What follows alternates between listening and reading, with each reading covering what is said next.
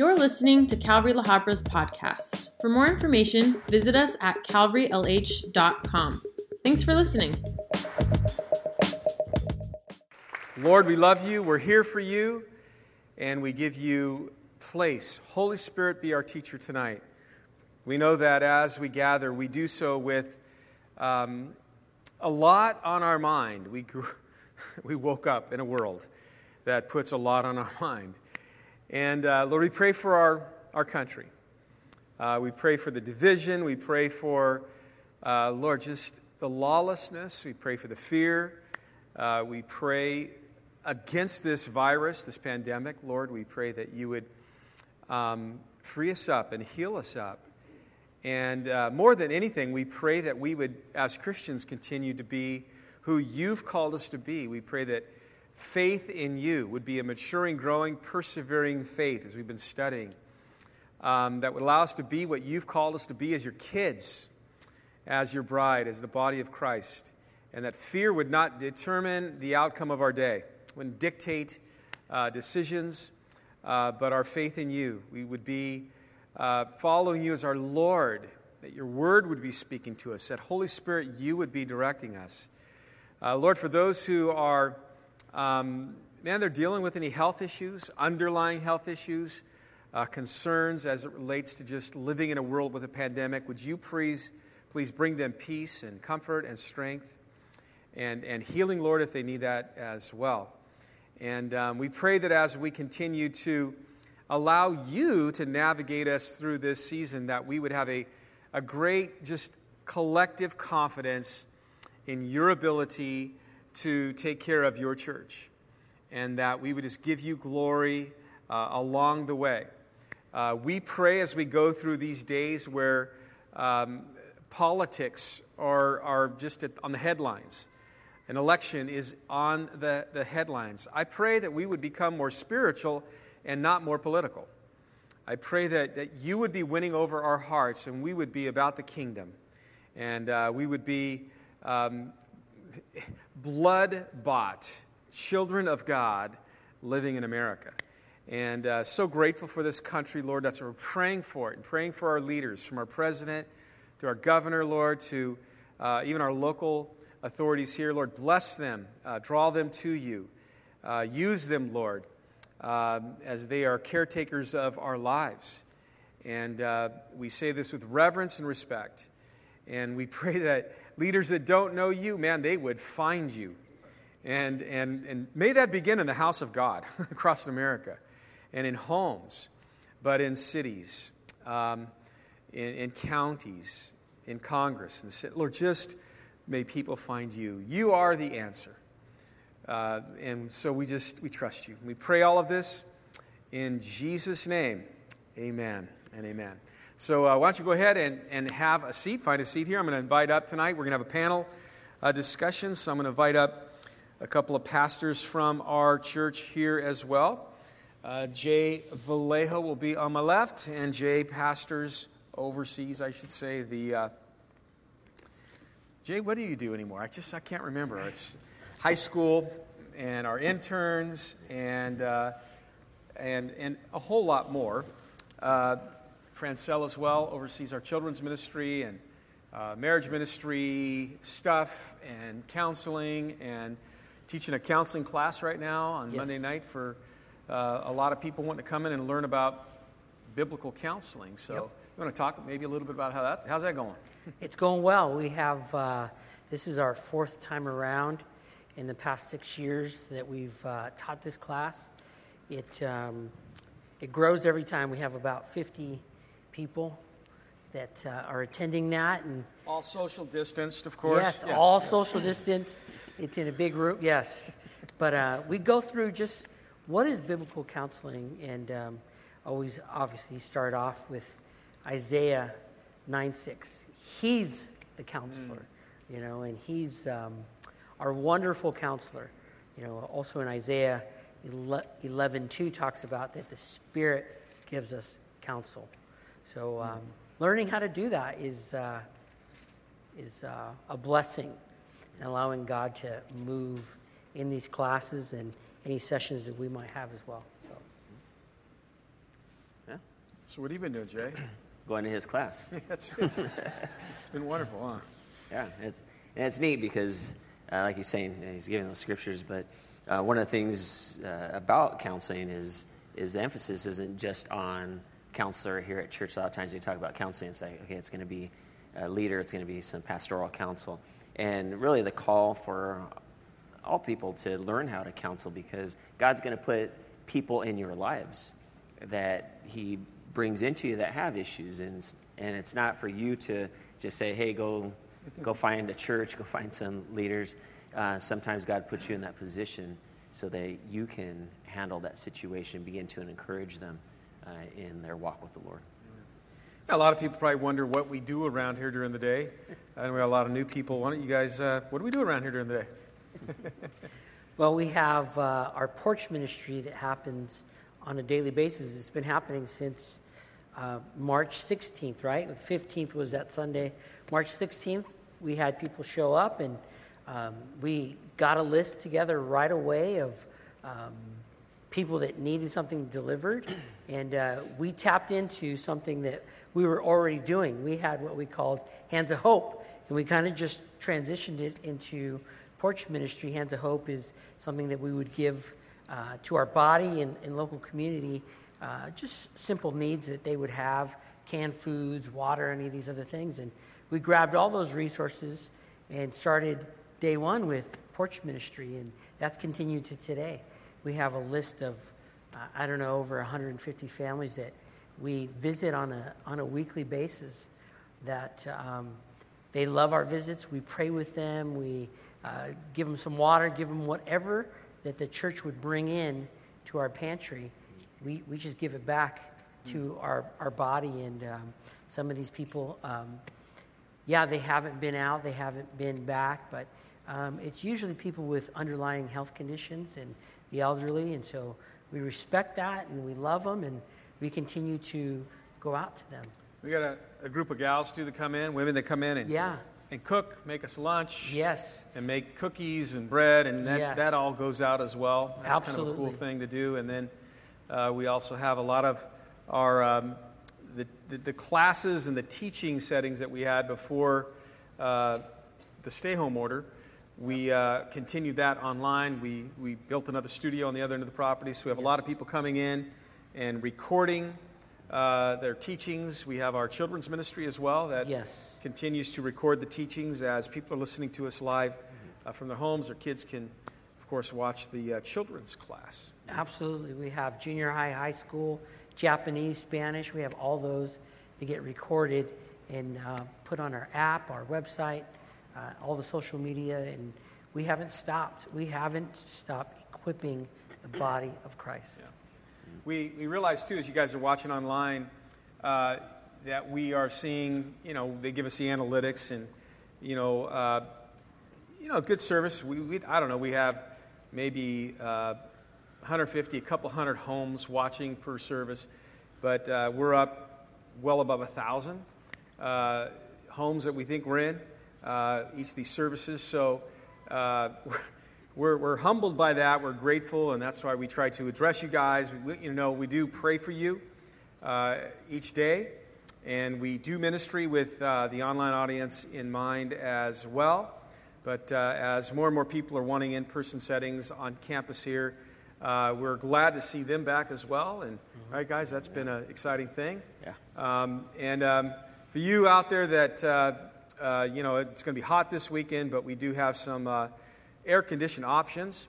Just trust us with that. There's just some air-conditioned options. What did I call those earlier? Cooling stations. Cooling stations. We got some cooling stations. Some people are sitting in a cooling station right now around the place. So those are good climatized, stations. So to you that are in those cooling stations, welcome as well. We pray you're comfortable and climatized. And what else? We talked last night. We got a bunch of leaders together, and we talked about fall and some events we're going to be doing outside in our tent and Christmas and all these things. So we're excited. I'll talk to the in-house audience here a little bit after our time here. But tomorrow night we had a steak and study with all the guys, and all the girls got really jealous about that. You guys know that they were really bummed out. And so I felt obligated to offer the women a steak and study. So that is tomorrow night. But it is going to kick off, you girls. Let me just make sure I say this right. You are starting your women's Bible studies. The first one will be tomorrow night. And you're going to be going through Anne Graham Lott's book, Pursuing More Love, or Pursuing More of Jesus. So the options, important for all you online and on our property here as well. Tomorrow night they're going to kick it off with the meal, and us guys will be serving up the meal. And there's still some sign-up options. I think you could show up even tomorrow night, and there'll be a few available. But you can watch the study live, or you can watch it in your home live. And then following the study, they're going to have a breakout session, and they're going to have someone Zoom that breakout session with Q&A. And then Friday morning, there's going to be a whole bunch of homes that girls have opened up, allowing small groups to come. And they're actually going to watch the Bible study from Thursday night, and then in their group setting, they're going to have the Q&A period. So the girls are basically trying to outdo us, aren't they? They're just, and I think they are. So we're going to have to step up our game. Yeah, one detail on that, because I know when we first put it out there, it was at 6:30, but it's not at 6:30. If you're coming for the meal, it's at 5:45. 5:45. 5:45. If you're coming for the meal, be here at 5:45. The teaching will still be at 6:30 if you just want to come for the teaching. Awesome. So God continues to give us vision. We pray, I know as a staff with our volunteers every day that show up. And we haven't missed that prayer. We pray for vision and wisdom and favor and health. And we pray for you guys. And we've seen God give us just incredible favor. We've been able to just continue to be the church. And God has been faithful. Also, I mentioned on Sunday to pray for our disaster relief ministry. We got a couple that went out and found what we believe to be a location in Louisiana, DeQuincy, Louisiana. But more details forthcoming on that, so I'll let you know for you that have signed up and would like to go and help do some disaster relief ministry following the devastation of Hurricane Laura. But we got a church over there that's kind of opening their arms, and we're just having those conversations. And we'll be feeding the people and helping clean out houses and cut trees down and all that kind of stuff. So pray about that. If you'd like to be part of that, you can go to calvarydisasterrelief.org and fill out the information there, and then one of our guys will get back to you on that.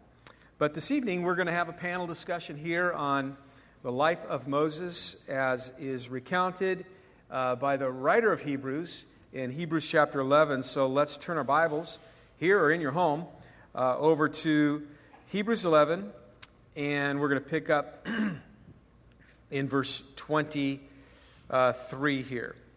And let me have one of you guys read that, verses 23 through 29. We'll just get right into it. It says, by faith, Moses, when he was born, was hidden 3 months by his parents because they saw that he was a beautiful child, and they were not afraid of the king's command. By faith, Moses, when he became of age, refused to be called the son of Pharaoh's daughter, choosing rather to suffer affliction with the people of God than to enjoy the passing pleasures of sin, esteeming the reproach of Christ greater riches than the treasures in Egypt, for he looked to the reward. By faith, he forsook Egypt, not fearing the wrath of the king, for he endured as seeing him who is invisible. By faith, he kept the Passover and the sprinkling of blood, lest he who destroyed the firstborn should touch them. By faith, they passed through the Red Sea as by dry land, whereas the Egyptians attempting to do so were drowned. All through chapter 11, the writer of Hebrews is highlighting faith. And not just faith in faith, but faith in God. And in chapter 11, he is giving us 17 examples, 17 Old Testament patriarchs who displayed a faith that we would admire, a faith that was heroic, a faith that was displayed, a faith that persevered. It pushed on through something. And so the recipients of this letter were Christians, been saved. They were born again. They were Jews that were practicing Judaism, raised in Jewish homes, and someone told them about Jesus. They put their faith in him, were converted, are born again, transformed, and were following him. And then mounting pressures. From the outside, there was definitely, in the early church era, there was a lot of pressure from Rome.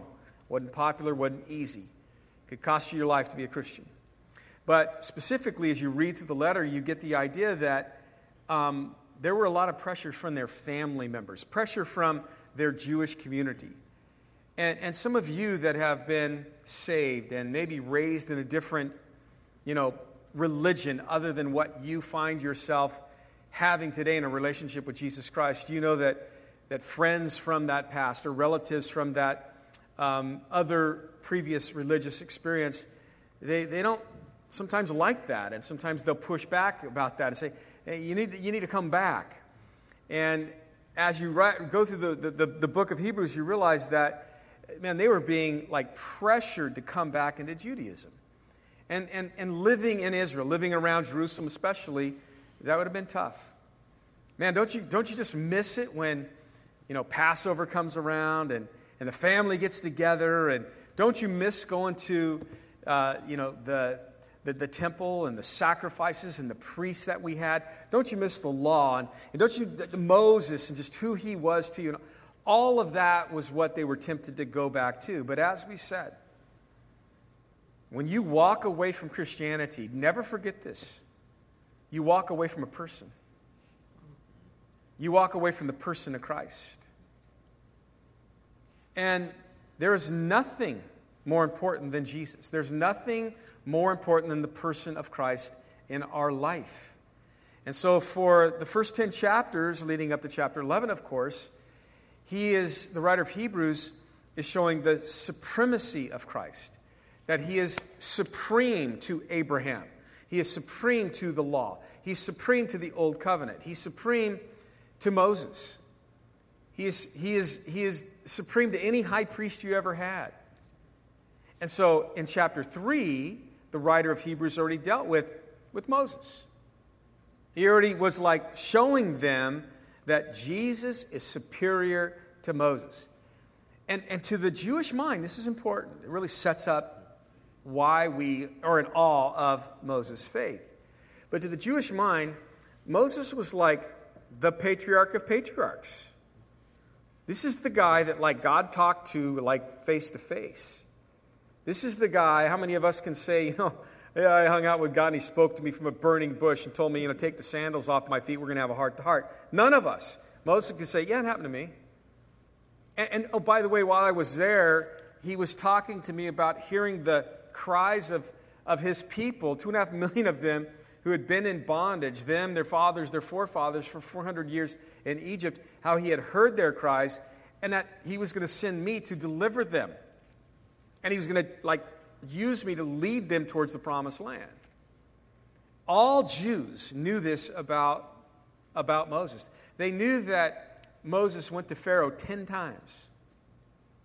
We'll get into the story, but we'll save some of these points for just a minute. But he would go to Pharaoh and 10 times say, you need to let God's people go or this plague is going to come upon you. Those plagues followed what Moses said. The final plague, the life of the firstborn of every Egyptian household, would lead to Pharaoh releasing the people as God had told Moses he would do. They looked at this man and went, God uses this guy. They knew what it was like for God to use Moses to say, stick out your staff and the Red Sea is going to part. They knew what it was like to see him hold that staff and the waters stand apart. They knew about that. This man who talked to God on Mount Sinai, this man who received from God the 10 Commandments, that these people were all about. So they revered him and they revered his faith. They did.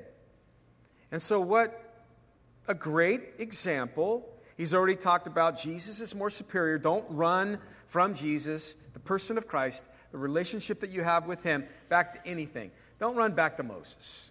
Don't put your faith in him, in the law, and the keeping of the laws as what you used to practice for right standing with God. You have right standing with God because you put faith in his Son. Now we come to chapter 11, and Moses is used in a very unique way, a different way than in chapter 3. He's used as an example of one who had faith. Let's look at the faith of this guy. But in order to really understand the faith of Moses, we've got to look at the origin of his faith. And the origin of his faith, well, the spotlight is put on his parents. I think, namely, the storyline, Jochebed, his mother. And the storyline is this, and I'll let these guys speak in a few minutes, but the storyline, they're all like, I got some stuff to say, Lance, but the storyline is this. I want to set it up this way. We all woke up today. We're the people of God. And the king, whom we build his supply cities, 2.5 million of us, all we've known is slavery. Our dads have only known slavery. Grandpa and great-grandpa, only slavery. But the king is like, there's too many of you Hebrews, too many of you people of God. I'm making a decree. Every time a Hebrew boy is born, kill him. And the Hebrew midwives went, we're not going to do that.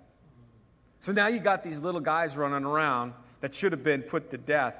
And he's like, grab them all and throw them in the Nile River. And that's when it says, really, in the early part of Exodus, I'll let Jay speak to this. He's got some historical background as well. That they're like, we're not, we're not going to do that. And Moses' parents refused to do that. So Jay, why don't you give a little background on that? So early part of the book of Exodus in chapter 1, what we have is that we have this decree going out, exactly what you said, that they were to kill the male children. And as you look into chapter 2, what happens is now he's commanded, since they didn't do that, to throw these babies into the river. They don't do that. You have his parents, and this is what's drawn out, and I know we're going to get into verse 23, because this is what the writer of Hebrews is really keen in on is the parents. And the parents making a decision that they're not going to follow along with this decree that goes out. And so they put Moses in this basket, in this ark, and they put him into the reeds there. And Pharaoh's daughter is out there in the river, ends up seeing this baby, and the baby's crying, and she's moved with compassion because she sees this baby and it's crying, and she takes the baby in and ends up then turning and calling the parents to come, the mom to come and to nurse this child. And some of the history that you're talking about, history tells us that what happened at this point is Moses is adopted into this family under Pharaoh's daughter. Pharaoh also had a son, and his son, though, was going to be heir to the throne, but he had some mental handicap. He also had some physical handicaps. And so when Pharaoh died and his son was put in place, it was really the daughter, or Moses' adopted mom, that was the one that was actually leading. And what happened is that she decided that she was going to marry Moses off to her daughter once her brother died. Once Pharaoh died, then she would marry him off, and then he would become the king, rightful Pharaoh. And so that's the history behind that. I'm not going to even attempt the names of the Pharaoh nor Moses' adopted mom, because I'll mess it up. But that's the history behind that. Yeah. So put the spotlight on the faith of the parents again. Yeah. And we can't really picture any more dark days than when all political figures are like okay with taking the life of these newborns. Could there be any more dark days? No. And so Adoniram, the dad, Jochebed, his mom, are married. They're wed in days, very dark days. And what would that be like for younger parents to hear that decree? And you're like, we're not going to do that. And so the spotlight is put on the faith of his parents for a reason. We'll get to that. But the spotlight was put on the faith. By faith, Moses, when he was born, was hidden 3 months by his parents. And it wasn't just because he was beautiful, as it says here, in the sense that we would recognize that. There was something, the Hebrew structure of this, many scholars believe they're talking about, they just saw something unique in the child that God gave them. Like, this is a gift from God. God's got a purpose for this guy's life, is the whole idea. And then it says they were not afraid of the king's command. Yeah, you spoke about the midwives, and you talked about the midwives having civil disobedience. So the parents did too, and we come across that a lot of like, is it okay to lie? Well, God tells us he hates liars. He hates to lie. He tells us that in Proverbs 6. But this verse right here in this verse and the verse in Exodus chapter 2 was one of Dietrich Bonhoeffer's main subjects when he was really thinking about the time he was living at. He was a German pastor during World War II that loved Jews.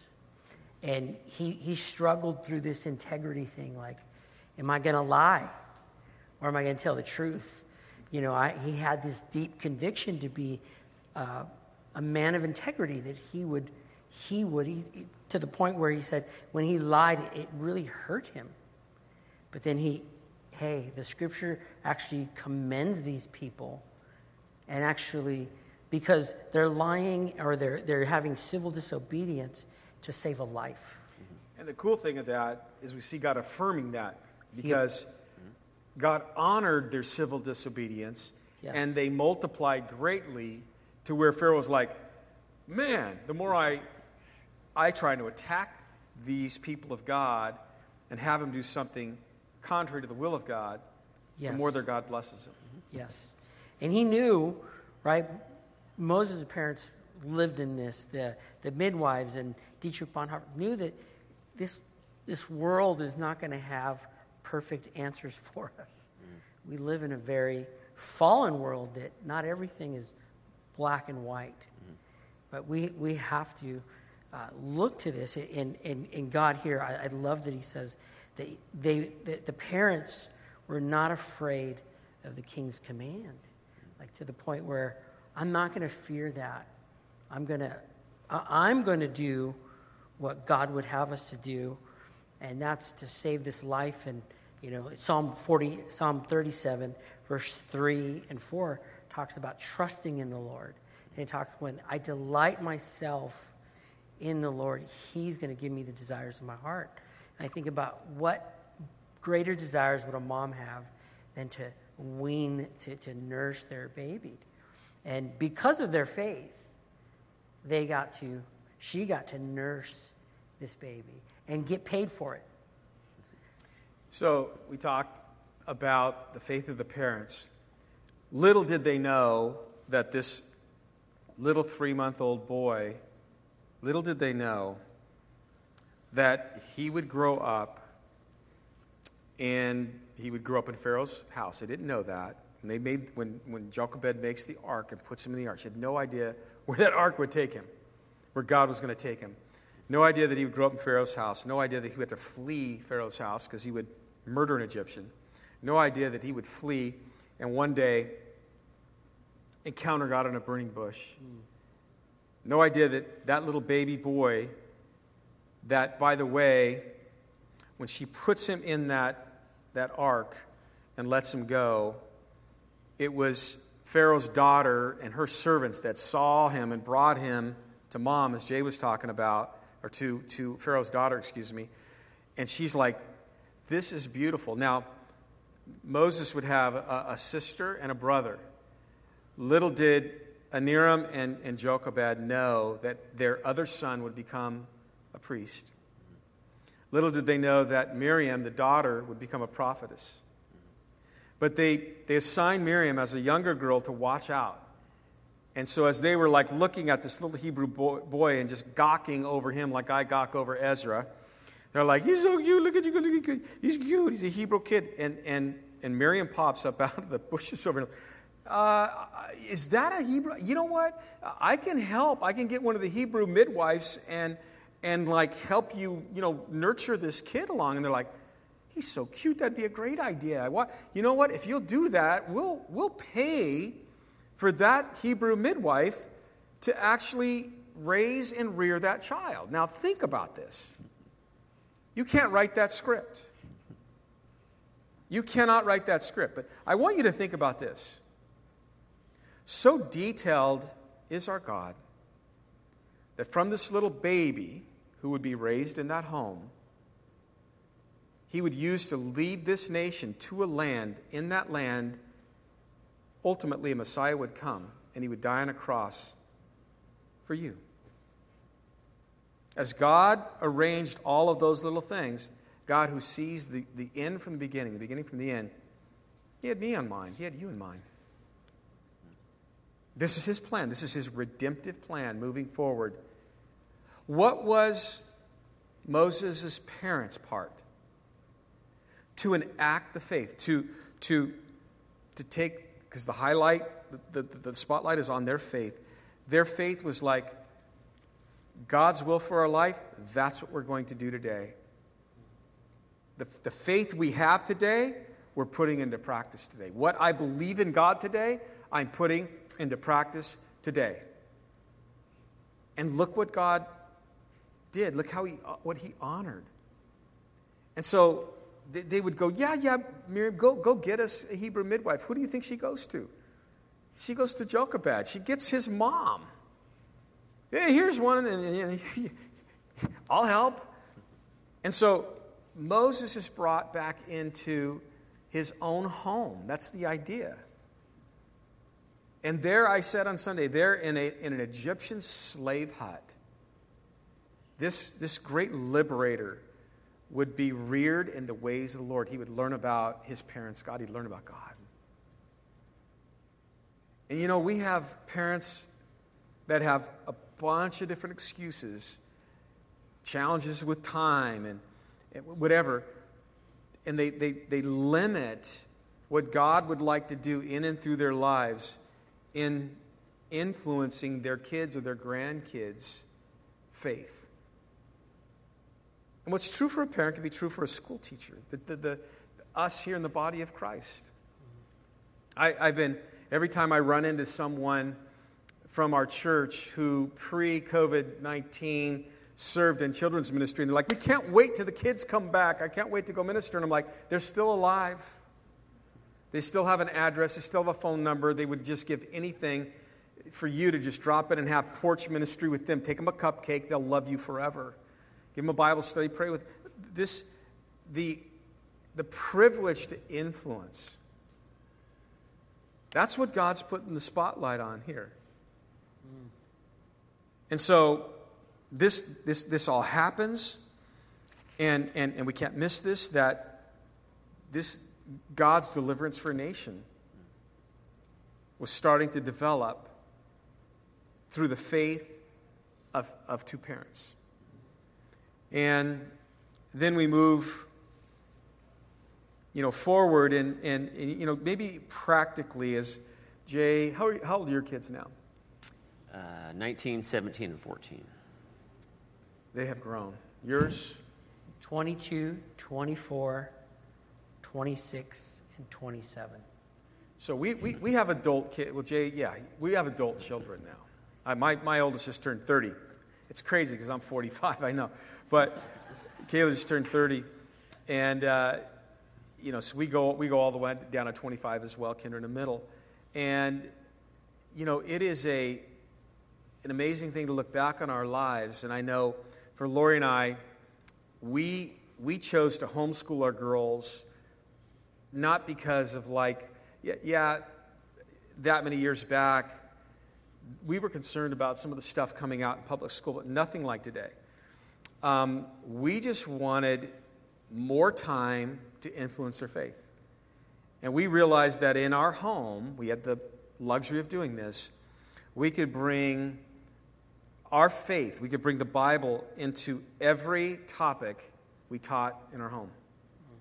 And we knew that the public school wasn't going to do that, and we knew that there were some challenges even in private schools. And so we made the sacrifice. We said, Lord, you are staying home in this season, and this is what we're going to do. I was the principal of the school, and trust me, there's a role to be played in that. And then that's when we began to encounter other people around here, as yourselves, that wanted to homeschool. And before long, we had a lot of families that we all believe the same thing. And we've always looked at this, for the most part, most of the families that come around here and homeschool us now look at it as ministry, as a chance. It's an opportunity for us to influence the faith of our kids if we have that luxury.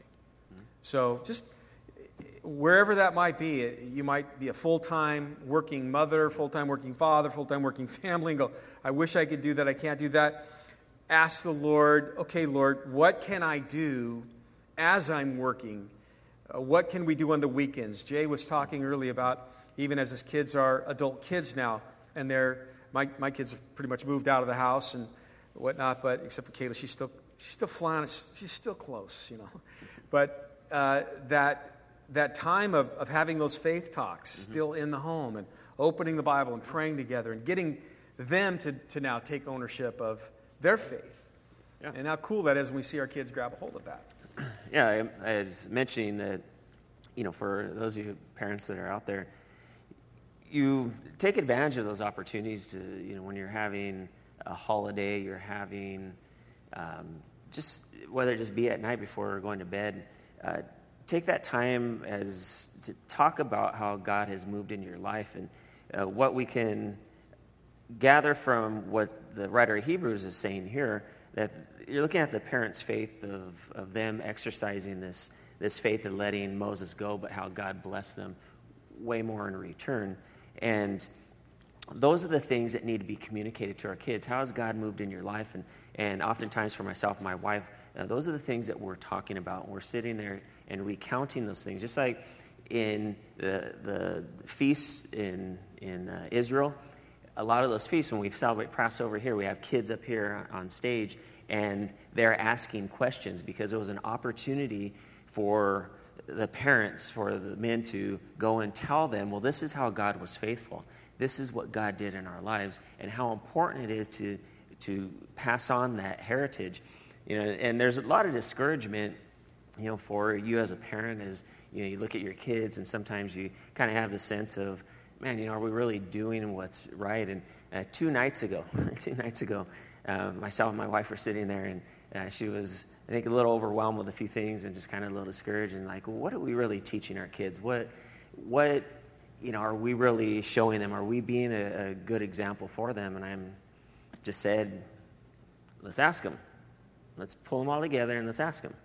And so we pull them all together, and we normally pray every night before we all you don't have to go to bed. The rest of this, Jay, if you don't want to.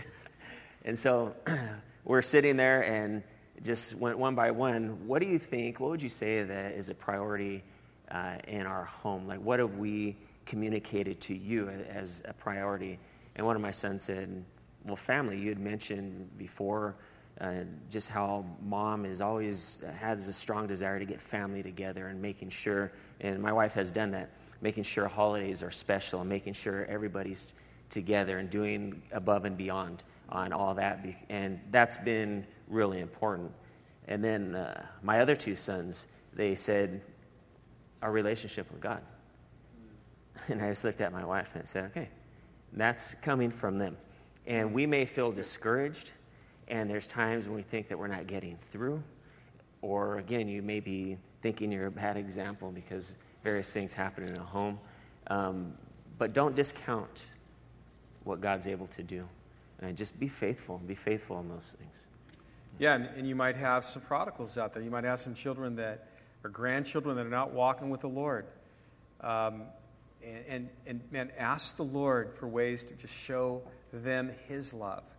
Ask for ways to have faith talks with them. Start asking questions again. Don't just make it about, you need to get back in church. You need to be, just start talking about the Lord with them. Pray with them. Let them know you love them. Bring it back to those faith talks. You might be listening online and say, man, I don't have parents that have introduced me to the Lord or are bringing me along in my faith. And that is a heavy thing on our heart here. I know that over the years we've got lots of folks that come here, younger people that come here that say that, and we pretty much adopt them. We bring them into the body life here and love them and bring them along. And oftentimes it's the faith of a child that will infect the parent. And we see that a lot as well. So if that's you and you're a younger individual and you're like, man, my parents aren't walking with the Lord, they don't know the Lord, well, may it begin with you. What the writer of Hebrews is really putting the spotlight on is how infectious persevering faith, genuine faith really is. And obviously it's from the parent illustrated to that of a child, but it can work the other way around as well. So I just give you a word of encouragement as well. Don't underestimate, any of you, how God can use your faith to influence people younger, same age, or even older than you as well. That's the way that God works. Francois, why don't you read verses 24 through 26, and we'll jump into that. By faith, Moses, when he became of age, refused to be called the son of Pharaoh's daughter, choosing rather to suffer affliction with the people of God than enjoy the passing pleasures of sin, esteeming the reproach of Christ greater riches than the treasures in Egypt, for he looked to the reward. So I made a note on that on Sunday. I just said, true persevering faith it's courageous. And for Moses, he probably refers now to Moses when he's in his maybe early to mid-20s. He's lived in Pharaoh's house for some time now, and he would be recognized, and he would be given the title. Oh, they wouldn't say it Moses. They'd say, that's the son of Pharaoh's daughter. And that royal designation, to any of us would be like, whoa, that would be kind of cool to be the king's grandson. That'd be cool to have your mom as the daughter of Pharaoh, a princess. The royalty that would be, given to you and ascribed to you, and the palace life that would be afforded to you. Today in this day and age, people who haven't really found true meaning, the truest of meaning, which is found in a relationship with God, amen, through His Son Jesus Christ, they're trying to find meaning in the identity that the world says, now that's happening. Look at that Hollywood celeb. Look at that famous rapper. Look at that, famous athlete. Look at the money they have, the house they have. And the world, apart from God, has its idols, the people that they worship and go, wow, I want to be just like that. And the desire is to be that. And the desire from people who don't know God to be like, if I could trade places and have everybody, worship me and applaud me and esteem me as royal and happening, I would take that. But Moses, it says he refused that he just did not want the world putting that on him. And the only reason he would not want the world putting that on him is he found something better. He found something more meaningful. He found something that was way more important than being the grandson of Pharaoh and all that would have afforded you in life. And it goes on to say what that is. But it was very courageous to deny that. Choosing rather, in verse 26, to suffer affliction with the people of God than to enjoy the passing pleasures of sin. And in my notes, I'm like, well, persevering faith does something. It's not only courageous, but it also causes a believer to hold the right values and to make the right decisions. You want to speak to that, either you guys? Yeah, when he, here it's saying when he becomes of age, he gets to a point where he's making his own decision. And you look at what's going to be more attractive for him. He has the world and all that it has and his position. He has everything there that would attract anybody. But what's more attractive is what the Hebrew children had. And that was the sense and understanding that God is real, as we can, again, assume coming from his parents and that heritage, that when he became of age, that became more attractive because that was his identity. His identity wasn't wrapped up in what he could do as Pharaoh, what he can do in the household and what he grew up in. And you think about this and how it relates to us today, and for us as our kids are getting older, and it's important to build that sense of God and to communicate the things like Pharaoh's, or as Moses' parents did, because our hope and our desire is that they'll choose the Lord because they're all going to be put in that same situation. They're all going to become of age one day, and they're going to be in places where they're going to have to make those decisions. And we're going to have to trust that what we do as parents is going to translate into them making a real choice and them choosing to identify with Jesus Christ rather than choosing to identify with anything the world will have to offer. Yeah, verse 23 can almost be wrapped up in saying, because of the faith of Moses' parents, Moses, when he became of age, it's just a continuation of that Moses chose these things because he was taught these things. And when we think about what we've talked about homeschooling and we've done that, well, Moses' parents, they went to the very edge. They went. It talks about they couldn't hide him any longer, so they built that. Then they sent the daughter, and then they brought him back into the house and weaned him. And so I just picture them like, let's pour God into this kid until he's taken away from us. And we have to trust. This is such a faith building for any parent that, man, can you imagine giving your kid up from age 3 to 5 and saying, all right, we've given him God. Let's give him over the world. That's what happened. But God was faithful with what they poured into him. And when he became of age, when he looked at the sin of the world, the sin, Egypt is a type of the world.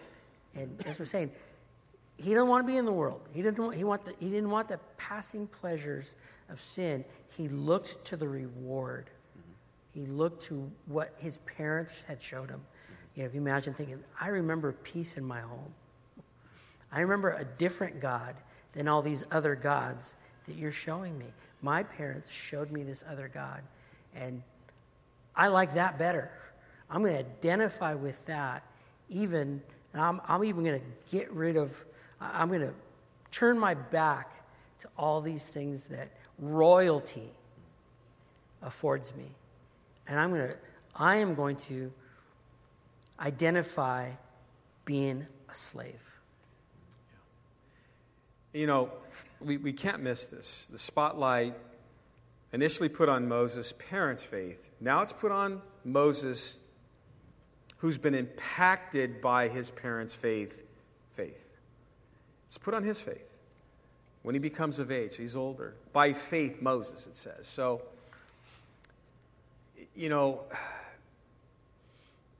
there are a lot of good people in this world that don't know God. There are a lot of good people who have been raised in good homes with good morals. But that's not what the spotlight is put on. There's a lot of people who make good moral choices. That's not what the spotlight is put on.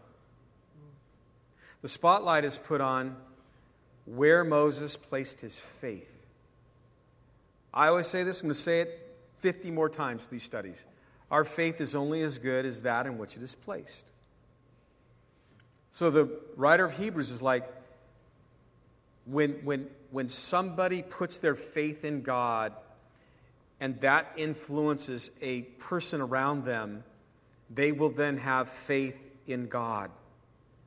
And when they have faith in God, they're going to follow God. They're going to follow His plan. I met with a guy today. We met a few days ago, and he had some questions, and it was just a weird kind of crossing of paths. And he just said some things. I was around some guys to listen to him talk, and he just kind of said something about the flood. And I go, "Oh, you must know the Bible." I'm just trying to find a lead in to talking about the Lord. He's like, "I wish I did." And I said, you wish you knew the Bible? And he goes, "Yeah." I go, "I'll help you learn the Bible." And he goes, "You're going to help me learn the Bible?" And he didn't know who I was. I said, "Yeah, I'll help you learn the Bible."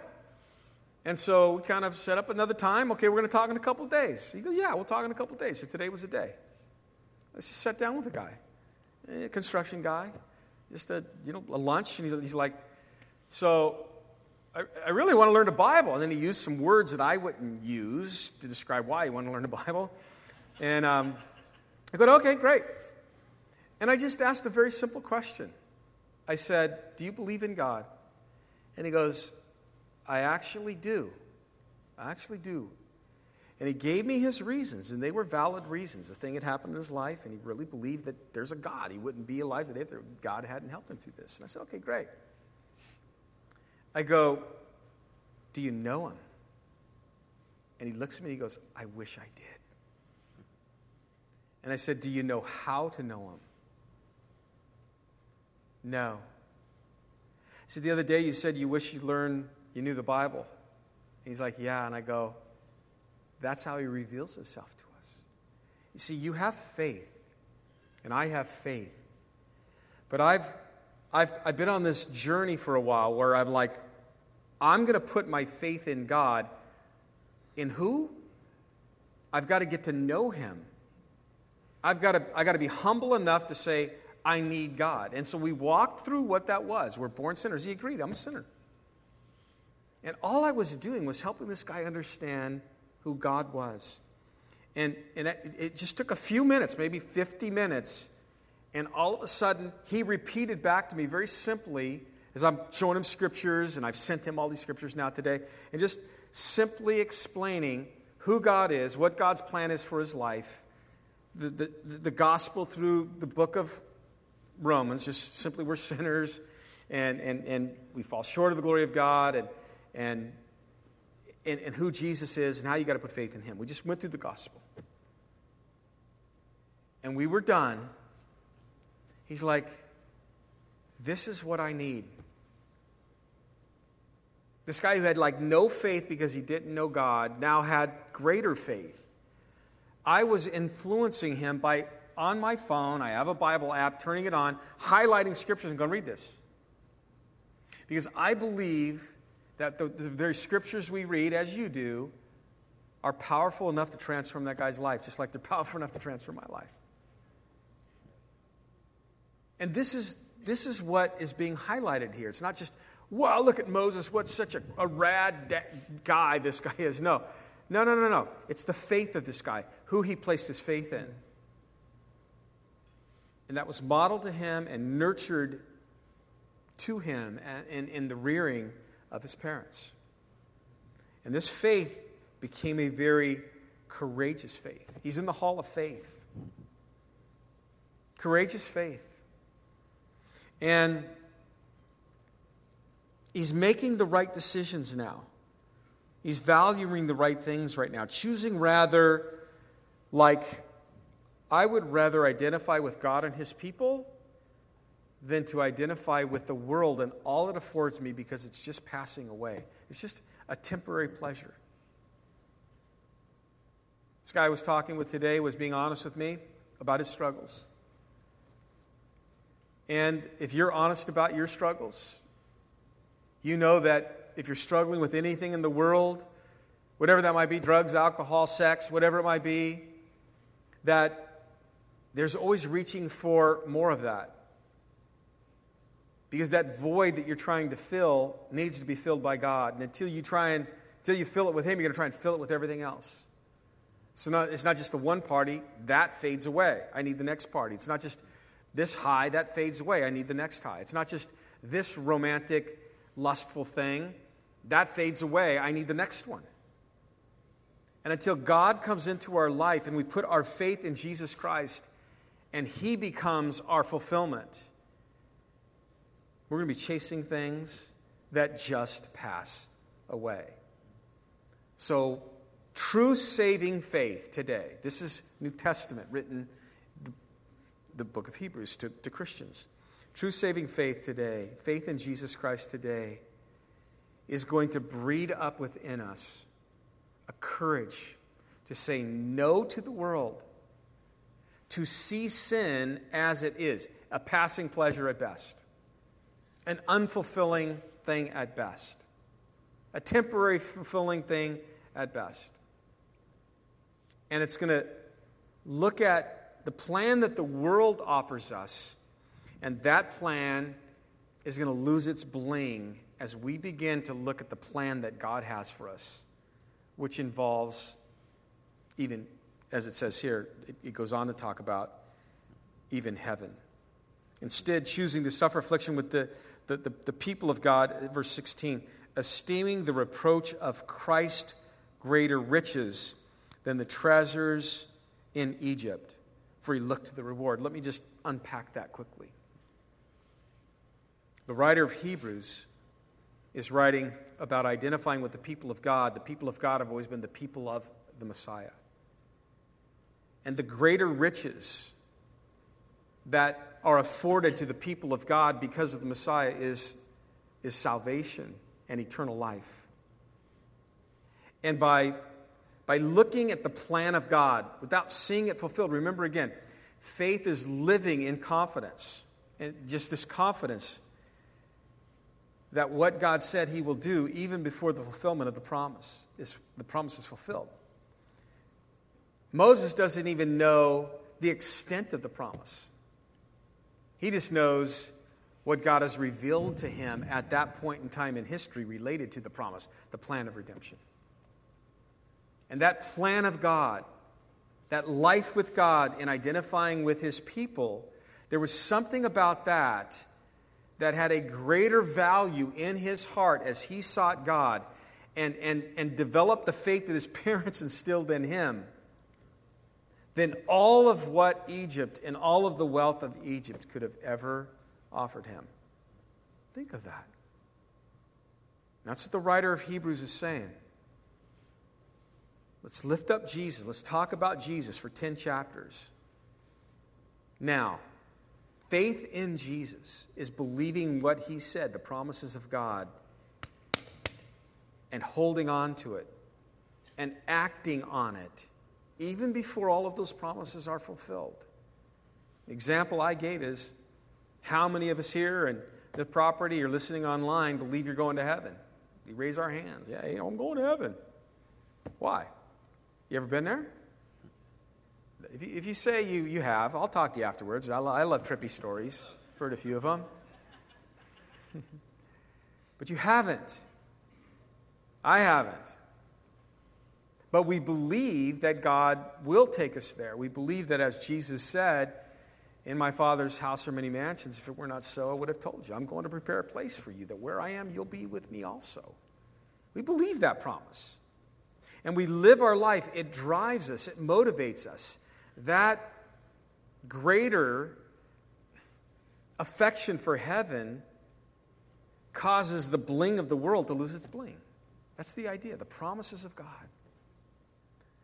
Esteeming the reproach of Christ greater riches than the treasures of Egypt. He looked towards that reward. We've got to wind this down. One more, verse 27. By faith he forsook Egypt, not fearing the wrath of the king, for he endured as seeing him who is invisible. I think we had fun with this last time, so why don't you go first? Yeah, he forsook it. Not only did he say no, he forsook it. He completely turned his back on the world and talked about, it says here, not fearing, and something we're going through in the counseling class. It's not talking about the feeling of fear, because he did fear. He did have the feeling of fear, but he didn't obey that fear. He obeyed his faith even more so. And I love how it ends too. It's like he endured this faith, and he forsook the fear and the wrath of the king, enduring as seeing him who's invisible.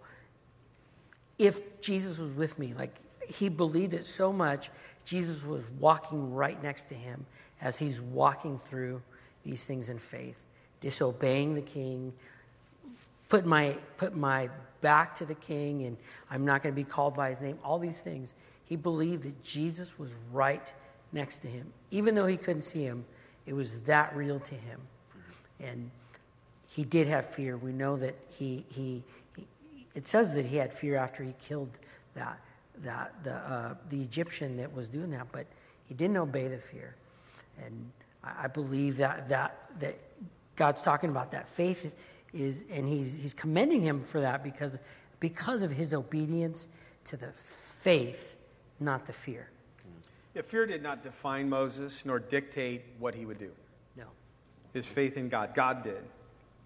And, we're living in some very interesting days. I mean, most of the conversations I'm having with people off of our property that I run into, Christians that go to other churches or our church, used to go to our church, or maybe online audience, fear is the topic. And it's for some, it's a justifiable fear. They have some health issues, underlying health issues or whatnot, or they're elderly and the virus, and others it's a lawlessness, and they're like, I can't handle California, I got to get out of here, and fear can really define a person and hold back a person from what God has called them and desires them to be. And I would just encourage you, even here, or if you're at home, whatnot, you're listening, and fear's just gripped you. It's, with Moses, it was like he sensed God and saw God in his life to a point where we would maybe parallel that today with saying, I'm going to wake up tomorrow. I'm going to open my Bible. I'm going to put on some worship music if I've been held back by fear. And I'm going to talk to God about this fear, and I'm going to ask God, is this of you? Is this from you? What I've been doing, this takes faith. God, is it right? Is it wrong? Am I walking in your will? Am I following your plan? Or am I following the plan that falls in line with the narrative of our day, but not in line with your word and what you would want for me today? I would encourage you, man, just have that heart-to-heart with God and be okay with allowing your faith in God to dictate your day and define who you are. I shared last study how there's been many missions trips we've been on and disaster relief trips we've been on, and we find ourselves in some situations where it takes some faith. And I gave an illustration of, we had a trip with a bunch of guys in Colombia, and we were going to go and speak in several areas of Colombia, and 2 weeks before the trip, we went, the drug cartel blew up a bunch of vehicles in Bogota, and was like, our embassy there said, we don't want any Americans coming in right now. It was a big deal, but we felt God was calling us to go. We're not just being all cavalier about it. We just felt like God's calling us to go. So we got over there and ministered in a couple different areas, and then there was one area we had to fly to, and there's about 10 of us, and we went to this really small airport, and we looked out, out on the runway at this plane, and the plane had to be built in 1960, and both engines were running, and there's smoke coming out of the engines, and the pilot, he comes walking out, and his uniform didn't match, and I'm like,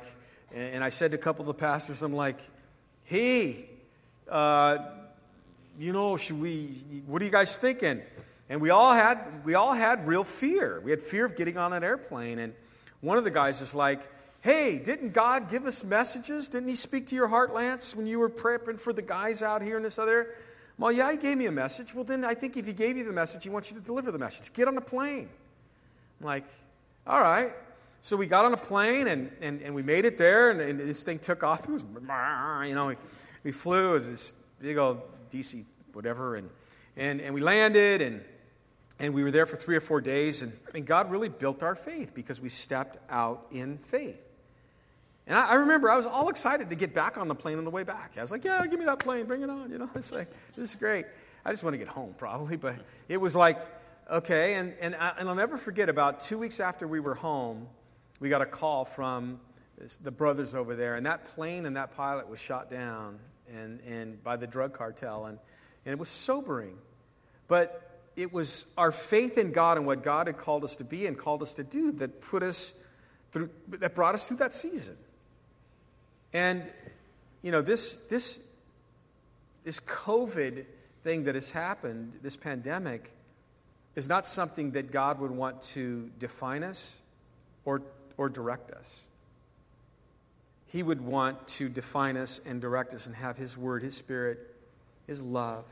He wants to direct us and define us through this season. So persevering faith, that last point is, it does not give in to fear. A couple more points. You can go back and listen to the study online, but Jay and Francel have talked too long tonight, so our time is up.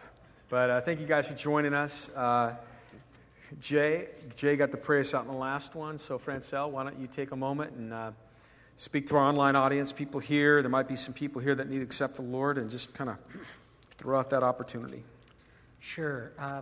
If you haven't accepted the Lord and don't know what that is, or you're a believer and find yourself in a place where you would want to walk back with the Lord, that's called the conviction of the Holy Spirit. And the presence of the Lord is with you. But in Acts chapter 3, verse 19 says, repent therefore and be converted, that your sins may be blotted out, so that times of refreshing may come from the presence of the Lord. And so you want that conviction to turn into refreshment.